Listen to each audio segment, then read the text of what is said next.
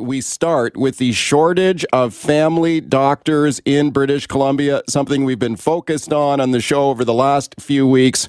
Nearly 1 million people in British Columbia right now without a family doctor. I talked about this with Dr. Kevin McLeod from Lionsgate Hospital recently. He pointed out that people having trouble even getting prescriptions renewed. It can lead to problems. Have a listen to this.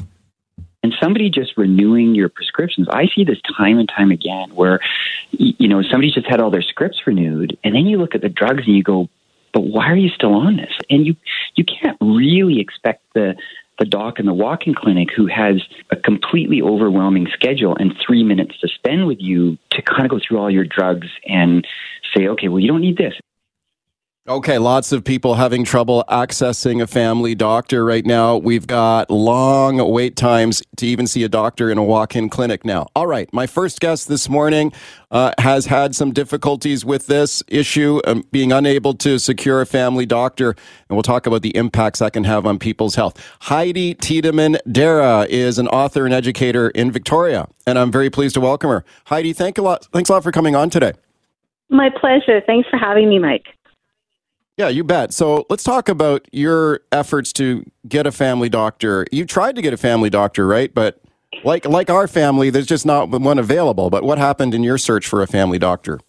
Well, when my family doctor retired about 8 years ago, she let us know and let all of her patients know that she'd been unable to find anyone to take them on and that we should keep trying on our own. She had a variety of suggestions that we could ask friends to put in a plea with their family doctors for us, that we could use walk-in clinics as a stopgap measure, that if we had any specialists, we should ask our specialists to know if they had any guidance about a family doctor who might take us on. But over 8 years, and despite being on wait lists for nurse practitioners in Victoria, we've had no success. Yeah, it's a familiar story to a lot of people for sure. So let's talk about, you've been unable to get that, you had that no family doctor for 8 years. Let's talk about your personal health challenges, Heidi. So when did you first notice something might be wrong? Several years ago, around 4 years ago, I started having wonky blood test results with really high white blood cell counts that couldn't be attributed to anything obvious, and that continued for a period of about 3.5 years. And then last spring, over the course of just a few months, I lost about 25 pounds. My skin turned coppery colored and not from a tan. And blood test results that they were able to order through a walk-in clinic showed that my sodium and potassium levels were awry. So a lot of signs were pointing to a serious underlying health issue. Oh, dear. And I know you were trying to get into a walk-in clinic, and there was some trouble there, too? Oh, yeah. And by the time my sister visited in July, she and her wife spent 2 hours on the phone one day trying to get me into a walk-in clinic. And the only advice that any of the clinics had, because they were all booked by 8:05 a.m., and we'd started calling at 8, was that they should take me to the ER if things got worse, which was ultimately what we did. Okay, so you ended up in the ER, and what happened? Well, the first time I went with a friend the previous day, a doctor had a quick look at me and discharged me. They initially thought it might be a mental health issue because they noticed that I was experiencing confusion, nausea, extreme fatigue, and I couldn't stop crying. But the disorder that I ended up being diagnosed with when I was admitted the following day can present with what are called neuropsychiatric issues if it becomes advanced. So my Addison's disease was what is called an Addisonian crisis. My levels of sodium were so low and potassium were so high that it wasn't sufficient to sustain life. Wow. Okay. Addison's disease. So that is a rare condition? Correct? Pretty rare. It's one in about 10,000 people. It's actually more common in dogs. So I've now met several dogs who have Addison's, and I have yet to meet another Addison's human patient. Okay. And how are you doing now? How are you receiving treatment for it? I'm great. I have an absolutely wonderful endocrinologist, and she was able to see me in hospital. She diagnosed it. Addison's can be related to an endocrine issue in the brain, so they had to rule out pituitary. Once she had a handle on it and I was medicated, my health is terrific. But as she pointed out, it shouldn't ever have gotten to the point of being a crisis. And unfortunately, over the several months where I was really sick, nobody saw me in person. The walk-in clinic was doing appointments exclusively by phone. They didn't have the capacity for video even. So if somebody had seen my skin and hair and nail changes, they would have been in a much better position to diagnose. And of course, COVID made that really difficult. But the underlying factor is not having a family doctor who is following me. Right, that's it. Like, that's the bottom line, is that if you had that family doctor, which used to be kind of commonplace many years ago in BC for a lot of families, do you suspect that the Addison's disease that you have would have been detected earlier? I think I certainly had a much greater likelihood, and it also would have saved the healthcare system a great deal of money. I ended up in hospital for almost 2 weeks with a crisis for something that could have been averted for, a series of 15-minute appointments. But those 15-minute appointments aren't available to a lot of us. Yeah. Do you think that, for someone like yours, thank goodness you finally got this disease diagnosed and now you're being treated and you're a lot better, which is great. For a lot of other people, though, there may be people out there who they're not as savvy. They don't have someone to advocate for them. They can't get into a clinic, so they will let something like this just go. Maybe they think it's not serious. I mean, this is the problem. Is your fear people could fall through the cracks when they don't have access to a doctor? Would you agree? Absolutely. And I've seen that in terms of friends who are being diagnosed belatedly with cancer, for instance, because they're on wait lists for assessments for so long. I think we've got a real crisis in healthcare in BC, and at some point we're going to have to figure out a model that works for more people, because growing numbers of people are unable to access primary care, and we're ending up in urgent care and emergency care, which is so much more expensive and less efficient.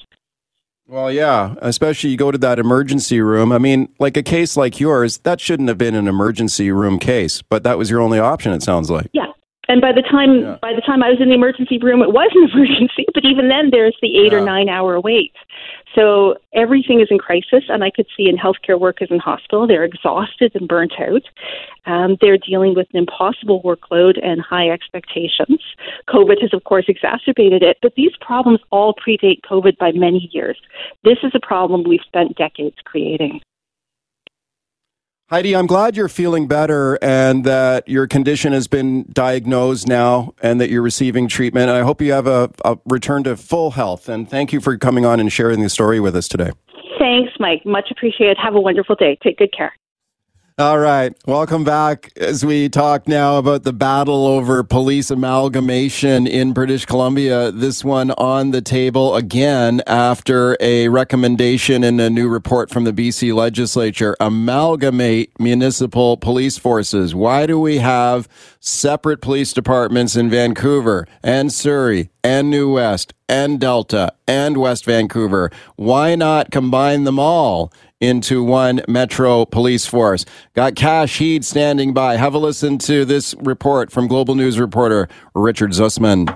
A dramatic overhauling of the way policing is done in BC. An all-party committee unanimously calling for the province to move on from the RCMP policing day-to-day in communities, to be replaced by a provincial police force. In the larger metro areas like Victoria and in Vancouver, the committee is suggesting taking the smaller municipal forces and turning it into a larger regional police force. All right, let's discuss now with my guest, Cash Heed, BC's former Solicitor General. He's the former chief of the West Van Police Department. I'm very pleased to welcome him back to the show. Hi, Cash. Good morning, Mike.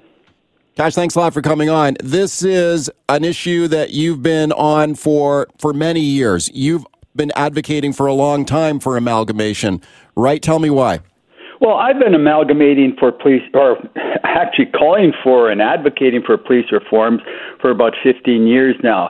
not only related to how we deliver our service to the communities, but the structure we have here in British Columbia, the balkanized structure, where we have several separate municipal agencies working under contract with the RCMP and certainly independent municipal agencies here. So we looked at 3 areas specifically, and I think your audience will agree to them. The capital region is a mess, Metro Vancouver is a mess, and Central Okanagan needs to be held to some greater degree of policing, because those are the large, dense, populated areas in British Columbia. So when we look at those, it made total sense back in 2007, Mike, when we held forums on this, when we held discussions on this, when we had op-eds, when Dr. Gordon from SFU and Rob Stewart from former Vancouver Police Chief and I did articles on this. We needed to get rid of this balkanized system because there was a better way to deliver a police service to all of the people in British Columbia. Okay, when you say it's a mess in Metro Vancouver, it's a mess in Greater Victoria, what do you mean? What is the mess? Well, the balkanized approach to dealing with it, we've got this big gaping wound because we have policing that may have worked this structure back in the 60s, and in fact we're trying to put them and keep them in place in 2022. When I talk about this wound, I often talk about the fact that we use a Band-Aid approach trying to deal with this wound, and that is through some type of integrated model. But Mike, all you have to do is look at several high-profile past incidents, and you can look at the fact that our structure of policing perpetuated some of those crimes that take place. Just look at the serial killers here in British Columbia, going back to Olson, going to Picton. Look at the riots that we've had. Look at the gang violence we've had across the region, now across the province. Look at the drug issues. Look at the property crime. There are so many examples as to our fraught structure of policing that needs to be addressed, and we still don't have the will. Now we have the special committee saying, yes, we will look at it. We don't know when that's going to happen. Mike, 15 years ago, we were behind the times. In 2022, we're so far behind. Okay, speaking of like a case like Willie Picton, like, are you saying that with the fractured, sort of splintered police department system that we have, that guy was allowed to continue his murderous spree of serial killings, like he could have been caught earlier potentially? Absolutely, and I think the Missing Women's Inquiry identified that, where in fact you've got different intelligence bases that are held within police agencies. You have cross-jurisdictional problems. People will tell you, oh no, we're sharing intelligence, we're working together. No, we are not, to the extent that an accountability process under a regionalized model in these 3 areas and a provincial police model will be able to address. Okay, Cash, you are a former chief of the West Vancouver Police Department yourself. So you're saying that, even back then, I think you were in favor of amalgamation, weren't you? Absolutely. I had a high-profile position. I was well paid by the taxpayers of West Vancouver, but I was told by my governance board that my responsibilities were in the boundaries of West Vancouver. I should not care what happens across the Lionsgate Bridge or across Capilano Road. Those were my responsibilities. That's who I'm accountable to. And they're correct in that, Mike. I am accountable to the people of West Vancouver. That's it. Mind you, crime goes across all these cross-jurisdictional boundaries without any problems whatsoever, without any guardians put in place, with any concrete stops put in place, or even the fact that if they commit a crime in one particular area, carry on another area, that's not necessarily identified as a trend. Speaking of former Solicitor General Cash Heed, this is an idea that's been kicked around for a long time. You've been advocating for it for many years, as you mentioned, and yet nothing ever seems to get done. Even with this report, which was a unanimous all-party committee report from the legislature, reaction from government on this, I listened to David Eby speaking about this the other day. It was like, well, we got to take a look at it. Can't make any commitments here. I asked Kevin Falcon about this yesterday on the show, the new leader of the Liberal Party. He was like, well, I don't want to commit to this. We've got to look at it more. Why does this never get done? I mean, it seems to make a lot of sense on the surface, but there does not seem to be the political will to actually do it. There is absolutely no political will to do it. That's why I think this is, again, some rhetoric that's been spewed out. I think the special committee did a very good job in identifying some of the other areas that need to be addressed, such as how we deal with people with emotional problems. and all of those particular low level, I call them low level hanging fruit that absolutely need to be addressed, and how we deal with the systemic racism within our police institutions and how we address that. But my thoughts on this are there's so much pushback from local governments on this actually happening, and the fact that the province does not do what they're supposed to do, because they're the ones that are directly accountable for policing within British Columbia, that they will wait until there's another mandate. I don't think there'll be any action on this till after whoever gets into government after the next election to see any movement, if any movement on this. So although this is, in my opinion, one of the largest pieces of the reform puzzle that need to be put into place, it's not going to be done, because all of the other recommendations, all those other 10 recommendations that flow from this can be implemented relatively easily, and we can hold people to account if we build the structure first. Okay, when you talk about that local government pushback, talk to me a little bit about that. Like for people in West Vancouver, New West, Delta, maybe people, they like having their own local police department, right? I mean, do you think the mayor there likes to be able to pick up the phone and call his local police chief, get some quick action for his constituents? Is that why there's pushback? Like the people who have these separate municipal police departments now, they like them and they want to keep them? Well, again, they're buried back in the 1960s and 70s on this particular aspect of it. We spend $2 billion now in policing here in British Columbia. The only time the mayors of independent municipal agencies and RCMP complain is if we come up to budget season where they have to pay more for their policing model. Policing is going to be more and more expensive as we move forward. We need to look at a tiered model to deal with this particular thing. And let me give you an example when we held the forum at the Morris Wass Center, and this kind of identifies it all. The complaint was coming from Delta, how they did not want to go to an amalgamated regional model, and they gave the example if someone phones in complaining about croaking frogs in a ditch nearby, and they were actually, Mike, they were very happy that they were able to have the police to attend to deal with the croaking frog. That's the mindset we get from some of these local politicians on this matter. Mike, if we did the same or took the same approach for water, sewer, transit, all of that, we wouldn't get anything done across the region. All right, talking police amalgamation. Should we amalgamate all the Metro police forces into one force? My guess is Cash Heed. Lots of calls. Peter in North Vancouver. Hi, Peter. Go ahead. Hi, Mike, and hi, Cash. Respect to you both. I'm a big supporter of all first responders, including our police, but in North Vancouver, as you guys know, we have both the city of North Vancouver and the district of North Vancouver, and we effectively are amalgamated with our police services with the RCMP, and the headquarters is in the city. And recently, a few years ago, we had an uptick of property crime in the eastern part of North Vancouver district, where, basically anything that wasn't tied down with a lock started disappearing. We had a town hall meeting. The RCMP came out to meet with us, and here's what they effectively told us. You think you got a problem with crime? We're fighting real crime over in the city. Mm-hmm. Well, I can tell you that's exactly the wrong thing to tell District of North Vancouver taxpayers, is that their taxes are going to pay for fighting crime somewhere else. And if we amalgamated all of Metro Vancouver, wouldn't the city then tell every area, sorry, we're busy in the downtown east side in Surrey with all the drug crime? And Cash, thanks for the call. Let's see what Cash thinks about that. Cash, go ahead. Yeah, not necessarily. Parameters would be put in, levels of service would be established, and people would be held to account. And Peter is right in identifying the fact that nobody's really held to account to deal with their particular issues. And I can assure you that the property crime not only occurred in North Van proper, I can assure you that it occurred in West Van, and when they hit it, it occurred somewhere else, simply because of the balkanized service that we deliver to our communities. Let's go to Steve on the line in Delta. Hi, Steve. Go ahead.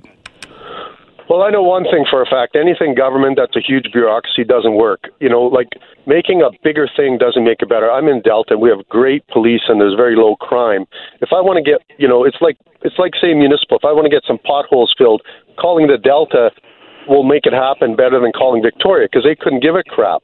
And if you make it one big bureaucracy, they don't care. It's like Walmart when they go into little cities. If you're a little guy, you can't sell in Walmart. You got to go somewhere to the States to get into their purchasing department. Big things don't work better. These guys just want a huge bureaucracy, just like that first guy said, so they can slough you off and say, well, go call head office. I'd like to be able to retort your guest here and see what he says, because I know he's going to say, no, it doesn't work that way. Okay, well, it will. Let's find out what Trudeau doesn't care about Vancouver. Hang on the line, Steve. Cash, go ahead. What do you say to him? Well, certainly he's raising a particular issue, but what we need to do is we need to make sure we bring all the level of policing up. So when we talk about large bureaucracies, we have to ask ourselves, why do they not work? And there are reasons why they do not work. And what we are advocating for, Michael, is basically 3 regional and a provincial police service. So there wouldn't be just one large police service for all of British Columbia. You would have the provincial model, which rural communities could contract to for their police services, but you would have these regional models. And certainly what we need to do, and I agree with the callers, what's missing from these recommendations is a different level of policing where we have a tiered level, which is catching on across North America and around the world, where you have different responses to particular issues. Not the big $150,000 a year police officer coming fully armed to your house for the croaking frog call. Okay, Steve, thank you for the call. I'm going to move on to another caller here. Terry in New West. Hi, Terry. Go ahead. Hey, how you guys doing? I don't understand why police forces, maybe I'm wrong about this, but they don't seem to cooperate that much. And really, what they're supposed to be doing is helping the law-abiding citizen be safe in the community. So if you have an issue that's going across, like Mr. Heed talked about, crime doesn't stay in one particular area. It's like mobile and goes, especially like on the SkyTrain and things like that. People are committing crimes all over the place. Why isn't there more communication to help keep the community safe between police forces rather than being so territorial? Cash. Well, I'll tell you, police are operating in silos still. They'll tell you, we've got, for example, Prime BC and certain things that we, share across a particular region. But I can tell you right now, and Terry brings up a very important part. It's who you can hold to account for those crimes that are cross-jurisdictional. And that's when we have the regional areas, we can hold one person to account. We can hold one person to account to deal with the gang problems. We can hold them to account to deal with the drug problems, the property crimes, all of those particulars. It's all around effectiveness, efficiency, and accountability, which is so important. Okay. Squeeze in one more. Ash in Vancouver. Hi, go ahead. Hi, I couldn't agree more with you. If we all remember, when Gordon Campbell came, every hospital was by themselves. He created all these health regions and got rid of lots of administrative work, and now the system works much better. And we save a ton of money as a community. So why don't we try the same thing with the police? Okay, thank you for that. Well, Cash, you were part of the Campbell government, and, Gordon Campbell didn't seem very keen on amalgamating police forces. You got 30 seconds here. No, but I'll tell you, when I was considering going into politics, that was absolutely one of the things that I wanted to accomplish there. When I got there, I faced the bureaucracy that everyone's facing right now. So even being a cabinet member at the table, there were things that I wanted to do based on my knowledge, my experience, and that made absolute sense. And I was unable to do it, Mike. So those are the problems that we have in government. Cash, thank you for coming on today. Pleasure. All right, welcome back to the show. Let's talk about the rise of legal sports gambling in Canada, the United States as well. Did you watch any playoff hockey last night? I did, and gambling is everywhere on TV sports right now. The games are sponsored by online gambling companies. Sports stars are their commercial brand ambassadors, and it is everywhere. Even the pregame show I watched last night, there was a gambling show on before the games, how to bet, people making picks, all sponsored by online bookmakers. Yeah, it's everywhere right now in the United States as well. So have a listen to this. This is sportscaster Bob Costas talking about the rise and the sudden turnaround and acceptance of sports gambling in America. Have a listen. Here's Roger Goodell in March of 2017. We still strongly oppose legalized sports gambling. The integrity of our game is number one.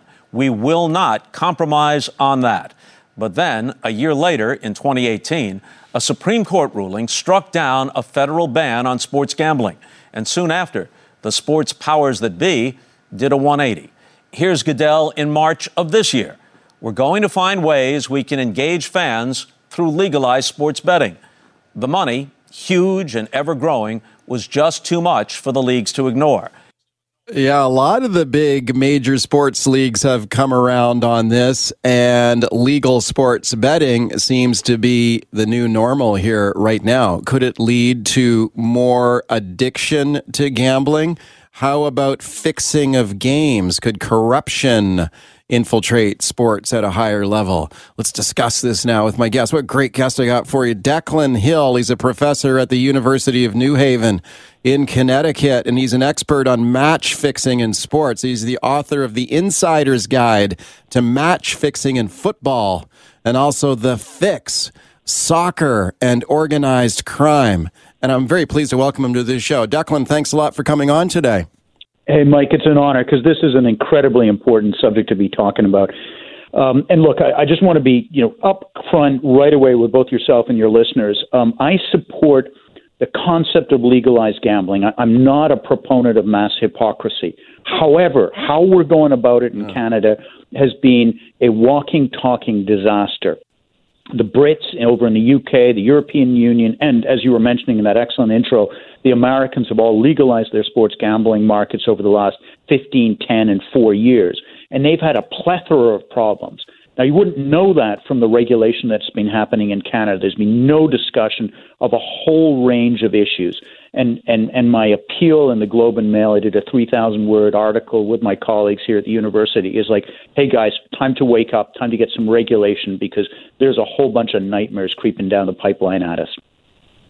Okay, I highly recommend your article in the Globe and Mail to the listeners. It appeared in the paper on Saturday, and you can read it online. And you point out that legalized gambling here in Canada seemed to go back to Bill C-218. Bill C-218. That was the federal legislation that legalized single-game sports gambling, right? Is that what sort of opened the floodgates here? Look, we've seen those floodgates open in Britain, and there's been such a range of disasters. I'll just walk you and the listeners through some of them. Sure. One, there's something they've got, the UK Gambling Commission. That's a body, an agency over in the UK, which we don't even have here in Canada.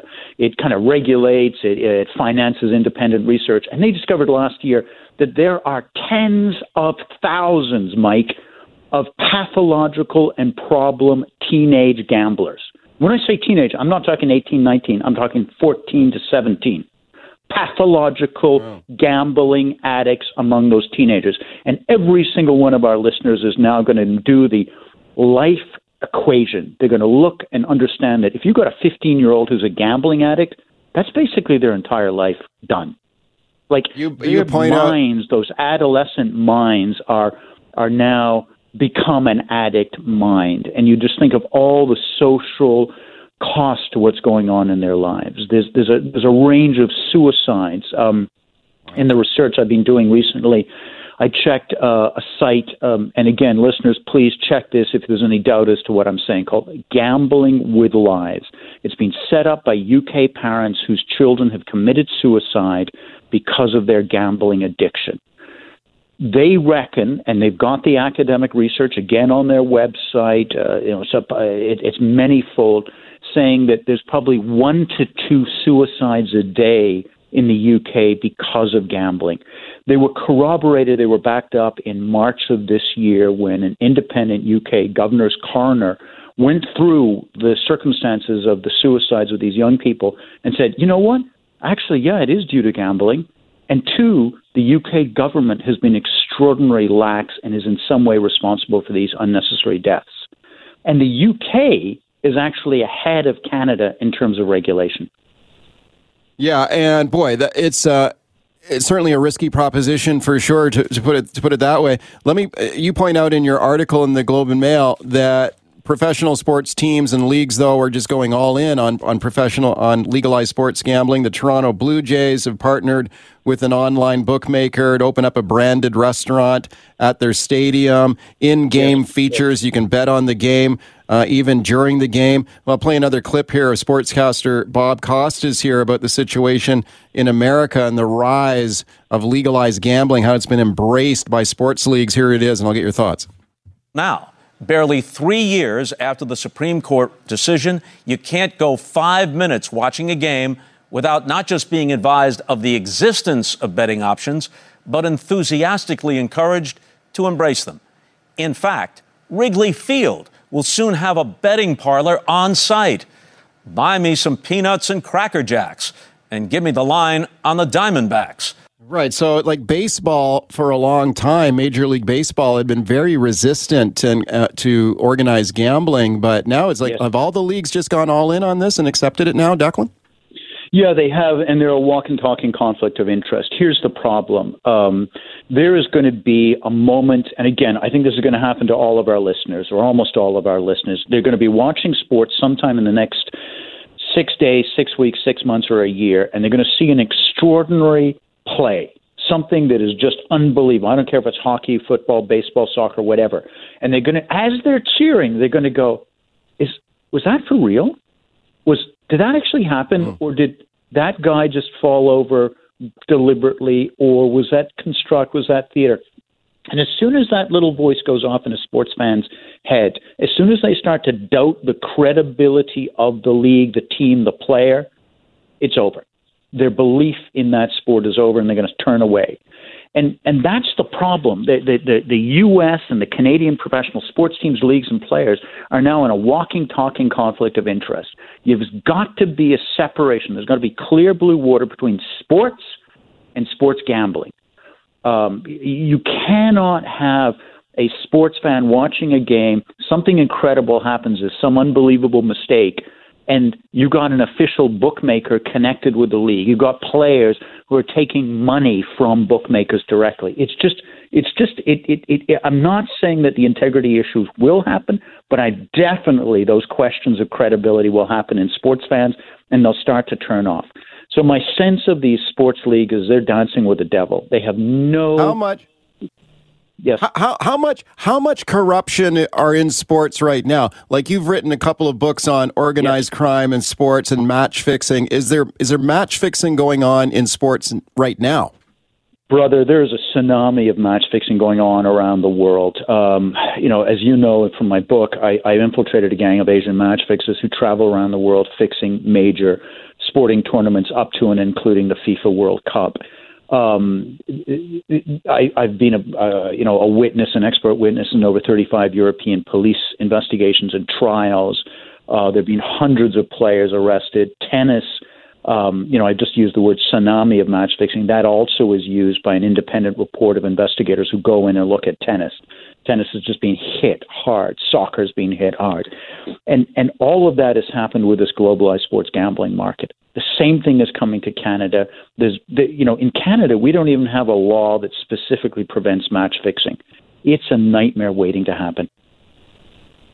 Okay, now we started off the discussion, Declan. You mentioned that despite the problems that we've seen, the addiction, the potential for match fixing and corruption, you're still not firmly opposed to sports gambling. Yes. Is that because the world's going to unfold as it's going to unfold, and this is just something that's going to happen? So are you saying that we should allow it, but there should be safeguards built in? Yeah, of course. Look, I'm not a proponent of hypocrisy. People are going to drink, people are going to smoke, people are going to do whatever they do, and I think we should allow them to do it within certain reason. We shouldn't have teenage alcoholics. We shouldn't have children smoking. We've got laws and legislation to protect teenagers and kids from tobacco and alcohol. Same thing should be put in place in bookmakers. We all know our kids. Our kids are going to be watching that sports event. They're going to be indoctrinated with gambling, and they're going to be, hey, this is, these celebrities, these hockey stars, these Hollywood movie actors are telling me it's okay to sports gamble, so I should do that myself. Yeah, and what do you think could be done to reduce those risks? Look, just stop gambling ads during sports events while children can be reasonably expected to watch. So before 9 o'clock, just no ads. Specifically make a law in Canada preventing match fixing. Have one unit of the RCMP which is specifically dedicated to sports gambling issues. What's happening now is that there's no police, there's no law enforcement unit that has an expertise in this. So every time there's a new investigation into this, I get a phone call from some police officer somewhere across Canada saying, hey, can you just explain the basics to me? Like, I don't know this. We need a dedicated police unit. The FBI has set one up. The Australians have set one up. We need a small dedicated unit. We need to make specific laws against match fixing. And finally, Mike, I would argue that we really need to educate our health professionals. If a gambling addict walks into a clinic, they're not going to be able to recognize them in the same way they can recognize, say, a drug addict or an alcoholic or somebody that's smoking too much. There are signs, there are symptoms, and our health professionals should be able and should be properly equipped and trained to recognize them. Do you think that, like other games of chance, when you walk into a casino with blackjack or roulette, that sports gambling is the same, like the house always wins? Because maybe a perception among some people that picking the winner of a game or being very savvy about your sports knowledge, that it's almost like a game of skill, that you can make money if you're skilled enough. Yeah, that's a myth that's really heavily promoted by the bookmakers. And one of my colleagues here is an excellent guy. Used to be a senior European bookmaker, and I was talking to him one day, and I said, "How many customers did you have?" He said, "I'm about 1 million." I'm like, "Okay, that's cool. How many of those guys won?" And he's what over a year? I'm like, "Yeah."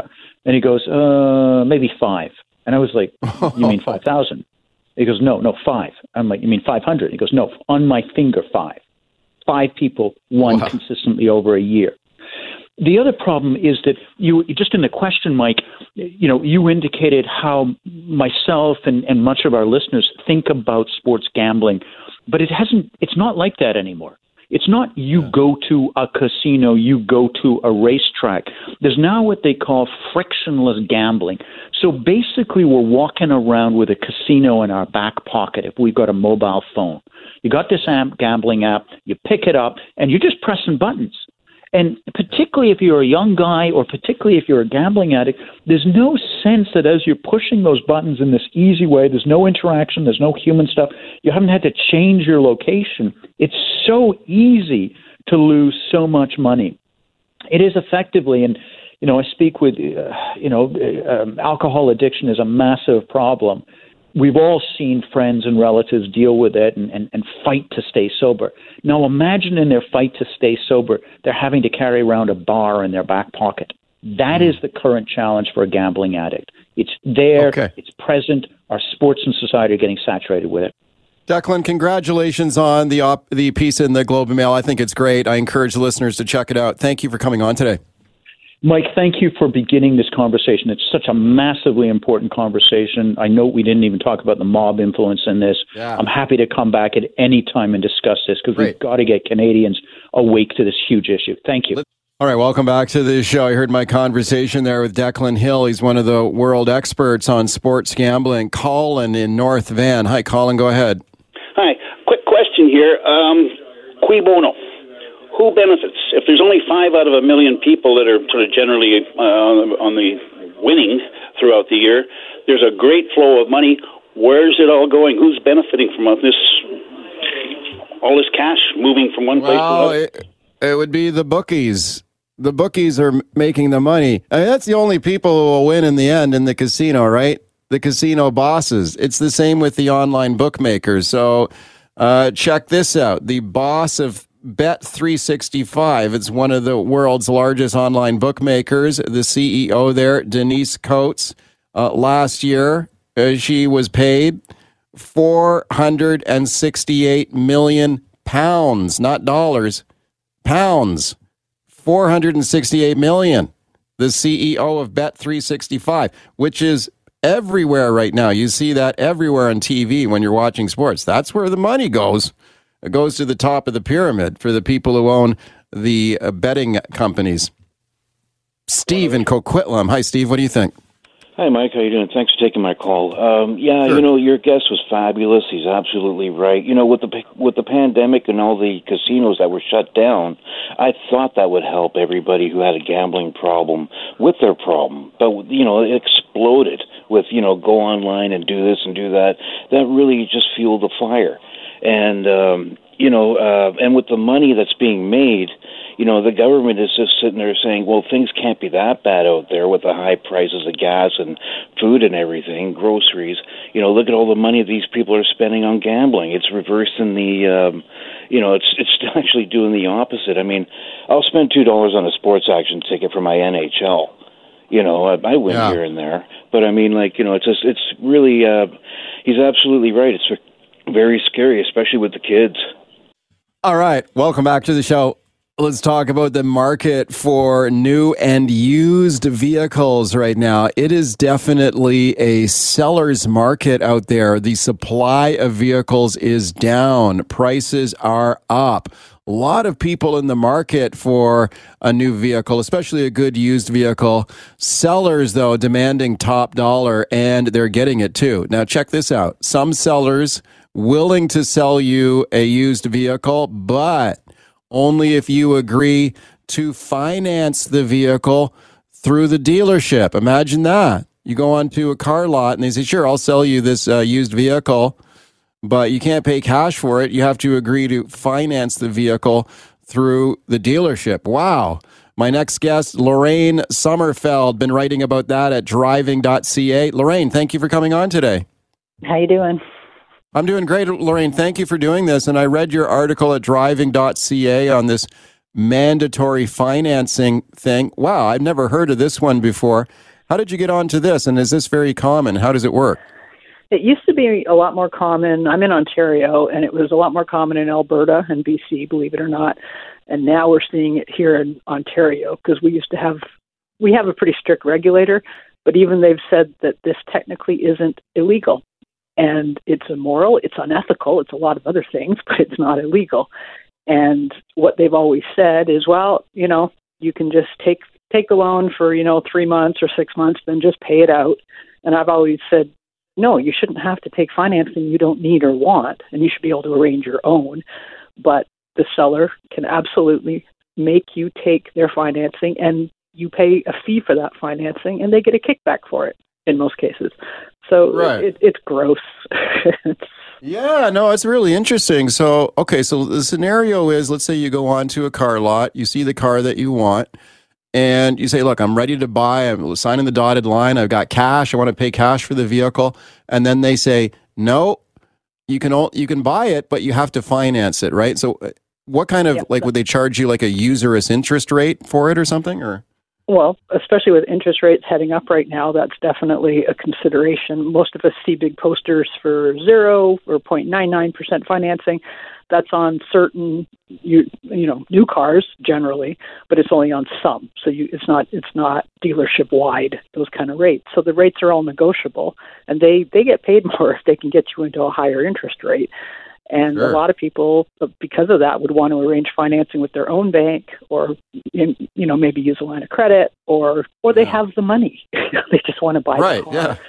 Yeah. And we have to tell them, if you don't want to do that, then you have to just take the financing or walk away. And the woman I wrote about in my column, she couldn't believe it, but it does happen around here. And someone said, "Why didn't you name the dealership?" It was a Subaru, and Subaru Canada went crazy. They were not happy. But I said, they were not happy with their dealer, not me. But I said, no, it's better that everyone walks in a dealership, ask that question first. Will you be forcing me to take financing? So it doesn't matter which dealer it was. Yeah, and as you describe in the article, a lot of these dealerships, they will have a separate deal with a financing company, right? So a financing company will loan the money, charge the interest rate, but the dealership also gets like a cut, like they get like a payment or a fee or a kickback or something, right? Yeah, I've talked to some dealers that say we don't get a cut on every loan. We get on some of them depending on the provider, so I will presume they're telling me the truth. But there is absolutely fees involved with this, and for the most part, they absolutely get like a finder's fee, and it can be $750. It can be $400 or $500. Like, it's a chunk, so they want it. They're just going after everything, and now they know they can sell that car to the next person through the door. So it's getting really kind of very not transparent, and it's getting ugly. Right, and you mentioned though not illegal, right? It's not illegal to do this. No. Definitely not in Ontario. It's not illegal. I would have to check the other provinces. But the thing is, you can set conditions if you're a business selling to somebody. You can set your conditions, and this doesn't fall under, here in Ontario, all-in pricing. Like, there's all these rules we have from the regulator, and the regulator now has gone on the record twice telling me it's not illegal. We can't do anything. Yeah. Yeah, but it's a little unseemly, though, isn't it? I mean, it's sketchy. This industry already has the reputation it's got, and it just makes it worse. And that's unfortunate. No, it's unfortunate. Buying a car shouldn't make you bitter and angry. Yeah, no, I certainly agree. I was speaking to Lorraine Sommerfeld. She's an automotive writer, driving.ca. Is this a symptom of a seller's market when cars are in such short supply? Hey, the seller, if they can get away with this, they'll get away with it. Like, some people might walk in the door and say, hell no, I'm not going to buy this car. If you're going to force me to finance it through your dealership, forget it. Well, guess what? The next person to walk in the door and probably say yes, they want the car, right? And because there's so many shortages, there's not a lot of cars. And so people are kind of stuck. Sometimes it's taken them a long time to find a car. It's probably not exactly the one they wanted anyway, but they need one. The shortages, we kept saying they'd be over, 21, we're into 22. Now they're saying 23. We don't really know. It's global. It's not just here. So yeah, definitely a seller's market. But looking at some of these things, it's feeling more like the housing market than the car market. Prices going beyond list, and they're trying to get around that because manufacturers don't like it. But right. No, the industry doesn't need this. Yeah, a lot of people are familiar with that car shortage right now, and a lot of it's been blamed on that shortage of computer chips in the manufacture of new cars. But we're talking used vehicles are in short supply here too, right?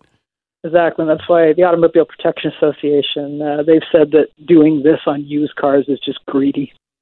Just greedy. Yeah. Yeah. Yeah. No. Is there? How can you protect yourself on this? Like you mentioned up front, like if you're going to go on, like ask the questions right up front, right? I would, and I've had some readers say, no, you don't tell them how you're going to be paying for it. You withhold that. I'm like, I'm not going through hours and hours of winnowing it down and finding a car and then having this sprung on me. So to me, I walk in, it's the first question I'm asking: do you force financing on your buyers? And they'll say yes or no. Or if they hesitate, that's a yes. Right. And you mentioned, like, how widespread is this? Like you mentioned this was a Subaru dealership and that Subaru Canada spoke to you and said that, we don't like this. We're not happy about it. Yeah, they immediately contacted that dealer. I gave them the information because a reader came to me. So it's not any one brand at all. That's why actually the person that owns this Subaru dealership, they also own 4 other dealerships of different makes. So it's industry-wide, but it's not one particular brand, and it's becoming more popular, I want to say. They're not all doing it. That's why I'm telling people, find out first if it matters to you. Some people want financing. That's fine. Like, whatever you want to do is fine. But if you really just want to go and spend this much money and not have interest payments and payments, make sure you'll be able to exercise that right. Okay, great advice, Lorraine. Great article. Thanks for coming on to talk about this today. Thank you. Canada may be known for its landscapes and friendly people, but beneath the surface lies a darker side of crime, history, and the paranormal. Since 2017, the award-winning Dark Poutine podcast has explored the shadowy corners of the Great White North and beyond, delivering chilling tales from a uniquely Canadian perspective. Hosted by Mike Brown and Matthew Stockton with over 300 episodes and fresh releases every Monday, Dark Poutine is your weekly ticket to the creepier side of Canada. Listen to Dark Poutine on Apple, Spotify, Amazon Music, or wherever you get your podcasts.